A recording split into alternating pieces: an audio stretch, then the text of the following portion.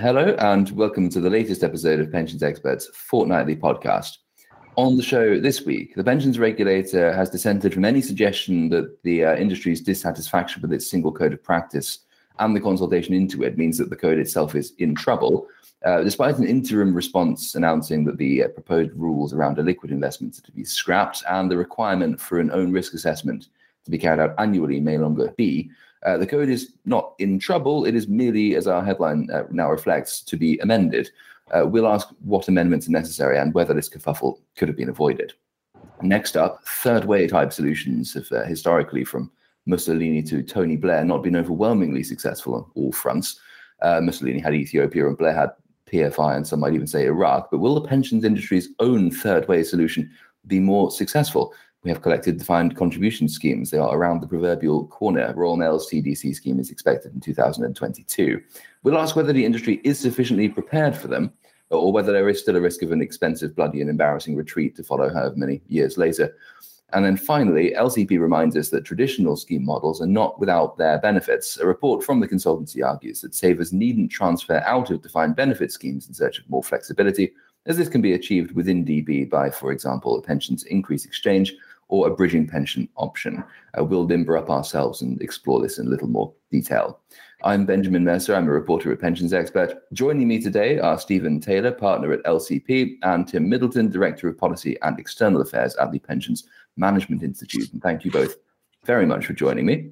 And we will kick off with the single code. So it's not in trouble, as mentioned. As everybody knows, it was supposed to bring 10 of the 15 existing codes into one manageable, user-friendly modular document, but it did also add an awful lot of new information around climate change, cybersecurity, investment, administration, and remuneration policies. And one of these rules, the 80% or 20% rule about schemes holding more than 20% of their assets in unregulated investments, is going to be scrapped after the industry complained about the effect this would have on illiquid investments in particular. The fate of the own risk assessment, as mentioned, is also uncertain. So I'll begin with Tim, I think, if you don't mind. I think in our article on this, originally you warned against certainly the way in which the unregulated investments aspect was consulted on and being part of this wider consultation. It wasn't just so much what was done, it was also the manner in which it was done. This was sneaked in as a new rule, along with all of the consolidation of the existing codes of practice. And there was some discontent amongst the industry as a whole about the way that was done. It's one thing to consolidate the existing codes of practice. We knew what was in there already. But when things like this are surreptitiously introduced as part of the new code of practice, it did cause a degree of irritation and people weren't at all happy about it, quite understandably so. Some context, it's worth remembering that this was an enormous consultation exercise that was put out at a particularly awkward time of year, and we weren't given a great deal of time to respond to it. So there was a sense of this being fait accompli, essentially, and that we had this whole thing just dumped on us at very short notice and without much scope to make a meaningful response to it. So that got things off to a bad start, I must say. It certainly sounds that way. If somebody at the SPP warned, I think, because although it's as you say, everyone was complaining about this consultation when it dropped, and someone at the SPP said it will lead to flawed and costly implementation. I do hope they're now sitting back with a glass of whiskey, sort of feeling very smug about themselves, because it does seem to have led to that, in fact. Stephen, do you want to come in here? As I understand it, one of the problems, not with the consultation, but with the proposal itself, was that this rule on unregulated investments, for instance, was seen to go against the government's broader drive to encourage more investment in, for instance, illiquids. And that was one of the complaints. There were many complaints leveled, but I think, as I recall, that was one of them. Given that is the government's stated intent, why did the proposal even include this measure, do you think? I think this is one of those unintended consequences points. I mean, I think if you think about what the aims they were regulators trying to achieve, I think quite laudable aims of trying to make sure that schemes are not taking unnecessary risks in terms of their liquidity, for example. And I think what perhaps didn't occur in the initial drafting was that some of our larger schemes would be caught up in their schemes that actually have quite some complex and well thought through structures that suddenly found that actually if they have some 20% or more sort of illiquids, are they caught up in it? So I guess this is, I know Tim's sort of talked about in terms of how much time there was sort of drafting the draft. perhaps it's one of those things that with a little bit more time could have been ironed out earlier, and obviously now is being ironed out. And I think in their interim response, the regulator has said, well, whilst we still have the same aims, we're going to come back with a slightly different form of words, and hopefully it'll be a bit better. And Tim, do you want to come back on this point? Is it just the way in which the consultation was done which allowed this sort of oversight to occur? And of course, the drafting, as Stephen has just mentioned, would it have been solved if, for example, they'd had a separate consultation into the new areas they were proposing to add to the code? That would have been certainly preferable. Because of the way it was done, it did rather look as if it was being sneaked in amongst the rest of the consultation. And as a general point of principle, it would be clearly better if they'd consulted on this separately. We did say that looking at the sheer volume of single code, would it not have been better for them to have tried and chunk the thing and consult on it, the different aspects of it separately over a wider period of time? But certainly when it comes to the introduction of anything that's completely new, to have done this in the way that they did cause a great deal of concern. And it would have been a lot better, infinitely preferable, if they consulted on this separately. The other part of the interim response mentioned that this own risk assessment, which is ironically itself now at risk, partly because the industry complained about the workload that would have been required. I think in the TPR was proposing to go above the actual regulatory requirement from the IOP2 one to have it as an annual report rather than, I believe it was triennial is the minimum requirement. And it was pointed out this would make small schemes in particular have an awful lot of work to do. And now they've said, as I recall, that they will review that particular measure. Stephen, is this the kind of thing that will always create a huge amount of work, and it's actually just about what is the appropriate amount of work to foist upon small schemes, or was the idea a bit sort of too strict from the off? It certainly looks like it's going to create a lot of work, particularly for those smaller schemes. I think the regulators always talked about, schemes need to be doing the appropriate level of work for themselves. Obviously, there is a minimum amount of work that the own risk assessment was always going to create. And I completely agree that as initially drafted, it does look like that for smaller schemes in particular, it does look quite onerous. I think the challenge going forward is going to be how do you get those necessary controls? I mean, they're completely reasonable things that schemes should be looking at. They should understand their sort of governance structures and the risks they're taking, and how they can better manage them and get that sort of feedback process to improve things going forward. But it's just a question of doing something that's not going to be too onerous for those smaller schemes, but does actually retain the value, because there is value there. Is it a little bit odd? I mean, from my perspective as a occasional observer of these kind of things, on the one hand, you will get the government quite often saying that actually part of the value for money test that it wants schemes to do, in order to prove that they shouldn't or they wouldn't benefit from consolidation, is the amount of work that new regulations impose on them. And actually imposing more work on them can in fact create an argument for consolidation. But then when something like this comes along, which imposes a lot of work on them and everyone complains about the work, they back down and say, no, we're not going to do it after all. Is that an unfair passing of this, or is there a fine middle ground that's maybe not been sketched out between the amount of work that is appropriate for small schemes to do and the amount of work that is deliberately inappropriate for them to do, which should nudge them towards consolidation? Tim, do you want to tackle that one first? Well, it's a difficult one to take on. I mean, certainly it's been a long-standing concern of the regulator that smaller schemes, by virtue of the fact that they have limited resources, tend to be rather more poorly run than larger schemes, and it's inevitable. So trying to up the workload is always going to increase the administrative burden. The admin costs of governing, effective governance is always going to be more problematic for a small scheme if you're going to have to do something like an own risk assessment on such a regular basis. So I think probably the regulator is maintaining its, the same course that it's had over the last few years, that schemes can either demonstrate that they can do quite complicated governance, that they can show that they can be well run, or they should consolidate into larger arrangements. There's more scope for them to do that now, DB schemes. And I think it's probably, as a broad principle, it's not an unreasonable position to take. The question is just how much arm twisting is reasonable in terms of what you're expecting them to do. Well, we'll move on, I think, from the single code in that case to something new coming down the line. CDC, as mentioned, Royal Mail CDC scheme is expected in 2022. The Pension Schemes Act introduced an authorization and supervision regime, and the DWP has consulted on the precise regulations governing CDC, from all of which we would suppose the regulators expect a few of them to pop up in the next few years. So it has been pointed out that scale will be one of the key determinants of the models success. Stephen, if I kick off with you on this one, I mean, I understand there are slight variations, aren't there, in sort of the different definitions of CDC, but there is a broad underlying theme, which is commonality to all of them. What is that for a layman? What's the basic idea here, and what's the appeal of it? And now, in particular, why CDC and why at the moment? Well, what we're looking at with CDC is this attempt to create a third way, a bit of a middle ground between DB and DC, that from the member's perspective looks very much like an income in retirement, it's very much like a pension. But from the employer, from the sponsor's perspective, cannot, by definition, create a deficit. So it answers those two, it answers that sort of question, how do you provide, should answer this question, how do you provide a good retirement income for your employees without risking the challenges of deficits that we have seen plague DB schemes for many years.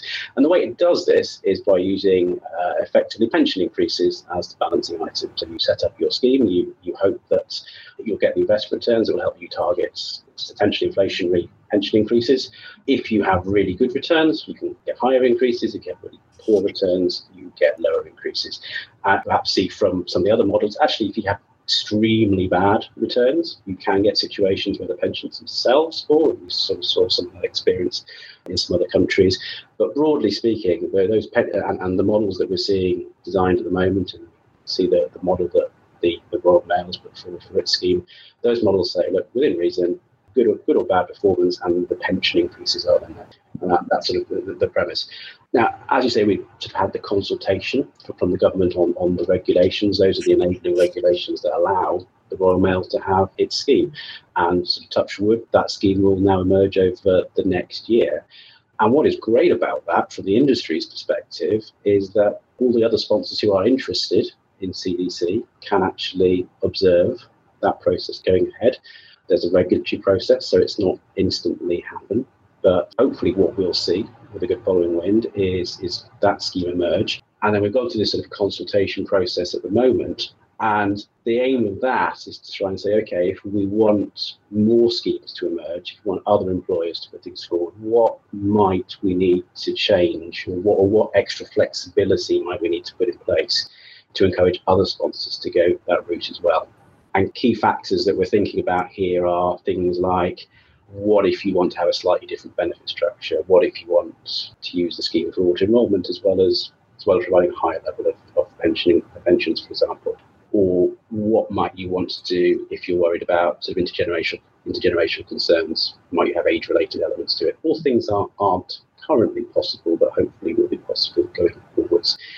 And then, of course, the longer-term prospect of CDC, which would be really good if it does take off, is what happens when you can broaden to wider multi-employer schemes, potentially industry-wide schemes.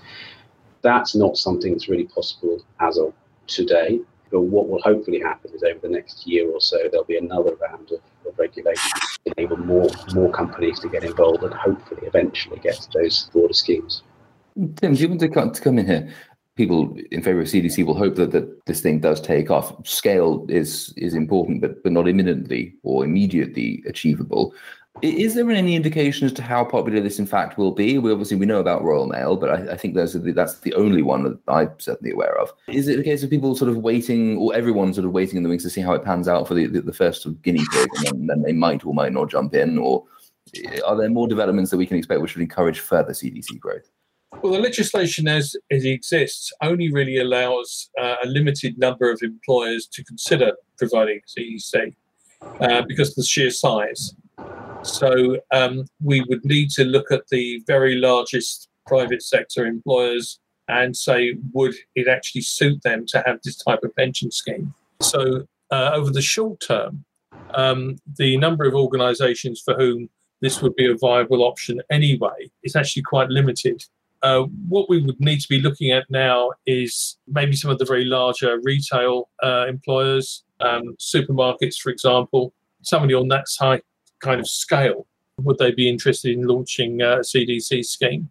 Another point to be made is that the Royal Mail scheme is probably atypical in terms of design, in terms of what other employers might want to do. So there would have to be sufficient flexibility for other design issues to cope. I mean, what Royal Mail wanted essentially was a DB scheme without guarantees. I don't imagine that anybody else wanting to go down the CDC route want anything that's necessarily designed in that way. It's also worth noting, pick up one of the points that Stephen was making, is that the ACA has this morning put out a press release calling for scope to have age-related contributions with CDC. So there's still a lot of debate going on within the industry as to how this might work most effectively. So the short answer to your question, the TLDR, is that there probably are other employers looking at it, but I don't imagine they'll want to do something exactly like what Royal Mail has done. Yeah, and obviously we've spoken about it from an employer's perspective and some of the benefits that employers might be looking for. From a member's perspective, Stephen, obviously CDC does function quite a different way, doesn't it? Which will leave a sort of an understanding gap as and when it does first come in. Obviously, someone could point out that actually members' understanding of pensions in general isn't that good, but understanding of CDC in particular is not great. And then the pensions can go down as well as up in a CDC scheme, can't they? Has enough attention been focused on member, say, engagement and awareness at Royal Mail, for instance, which is the test case? Are their members fully aware of the possibilities? I can't speak for precisely what they will have done, but certainly my understanding from the industry consultations or the industry forums that I've attended is, quite a lot of attention, frankly, has gone into that point. And it has been well established from other countries that an awful lot of attention is needed there. But it's one thing to write people letters, it's another thing for people to actually properly understand, because as you say, the big risk with these schemes is actually what does happen in those real downside scenarios. By their very nature, the schemes are looking for significant investment returns. The models that are out there at the moment are very heavily equity and sort of risk investment strategies or on-risk investment strategies that are designed to target the kinds of best estimate returns that enable the schemes to provide pensions at lower cost than DB. And that's essentially the stardust that makes them cheaper than DB. They are able to invest in growth assets when DB, to an extent, are nowhere near as able to do at this point. If those returns don't come through, then you could get scenarios where the pension increases will not be quite so big, and ultimately pensions themselves can go down. Now, that needs to be spelt out abundantly clear from the very start.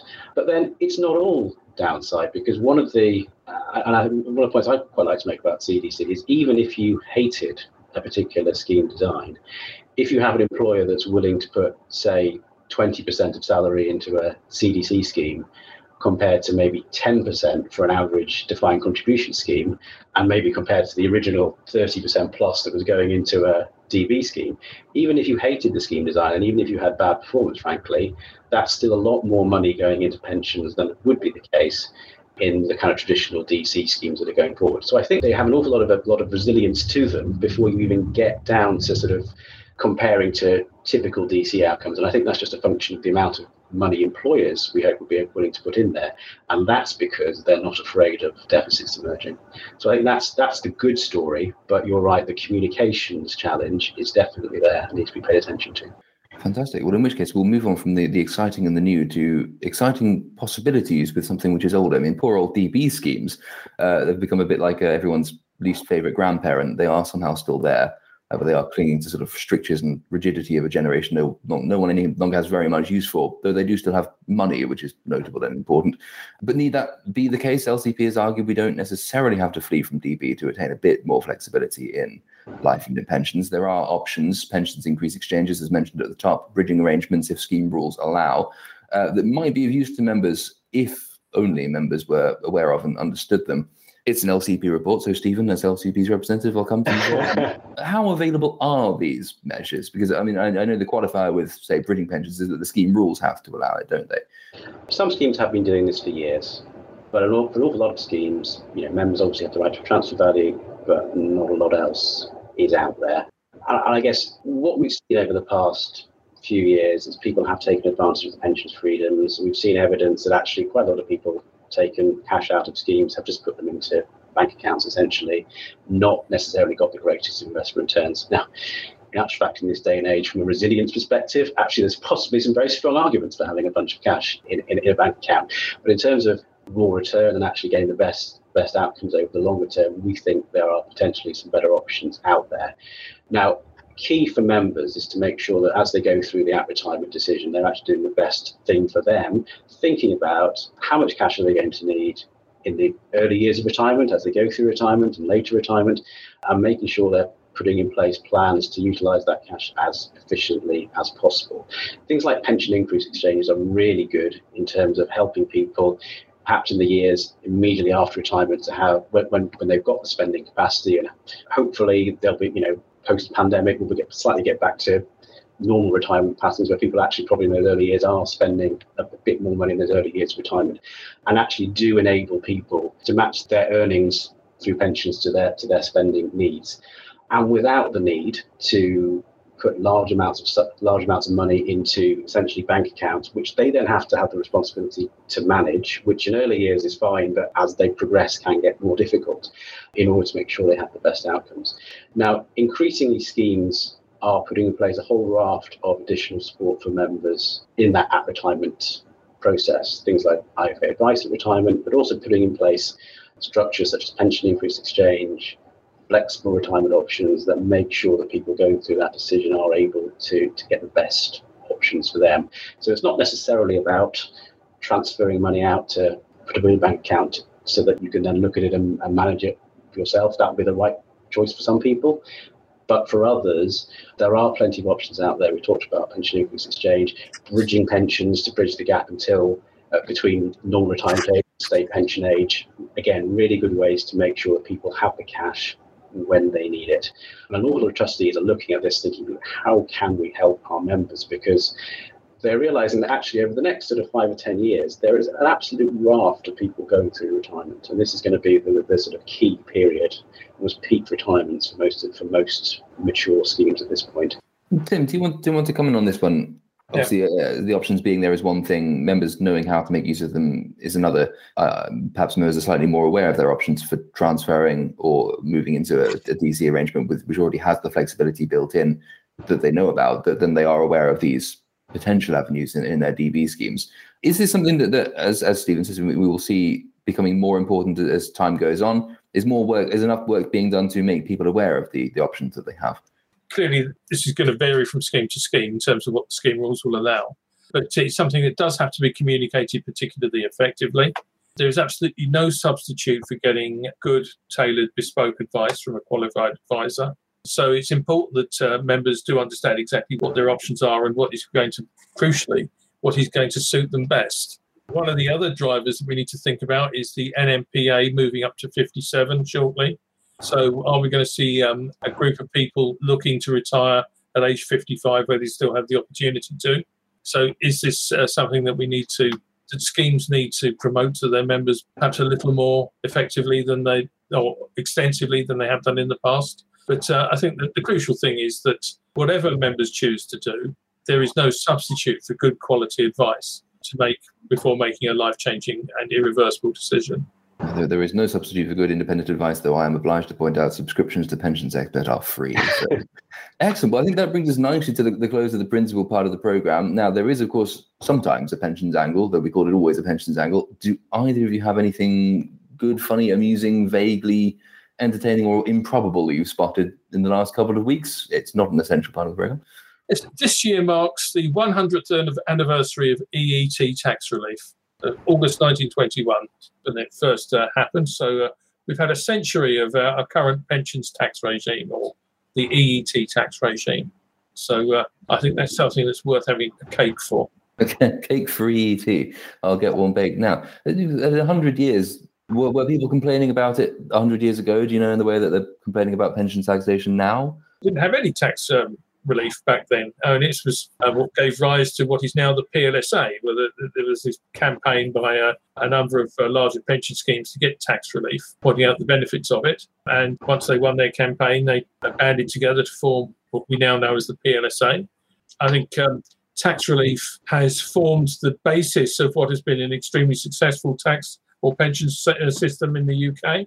There has been rumblings about the government looking at alternatives to EET. I think it's probably worth celebrating the fact that this is a system that's worked extremely well for 100 years.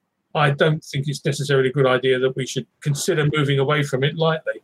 There are enough broken things not to add to the workload by changing what isn't broken. Excellent. Well, that brings us to the close of the program, in which case, thank you to Stephen and to Tim very much for joining us. Thank you to our listeners for being with us. As ever, we will be back in 2 weeks' time, and we hope to see you then. A lot can happen in the next 3 years. Like a chatbot may be your new best friend. But what won't change? Needing health insurance. United Healthcare Tri-Term Medical Plans are available for these changing times. Underwritten by Golden Rule Insurance Company, they offer budget-friendly, flexible coverage for people who are in between jobs or missed open enrollment. The plans last nearly 3 years in some states, with access to a nationwide network of doctors and hospitals. So for whatever tomorrow brings, United Healthcare Tri-Term Medical Plans may be for you. Learn more at uh1.com. Even on a budget, quality is non-negotiable. That's why Quince is the place to score high-end essentials at 50 to 80% less than similar brands. Get your hands on buttery soft cashmere sweaters from just $60, Italian leather jackets, and so much more. And the best part about Quince, they exclusively partner with factories committed to safe, ethical, and responsible manufacturing. Elevate your style without the elevated price tag with Quince. Go to quince.com/upgrade for free shipping and 365-day returns.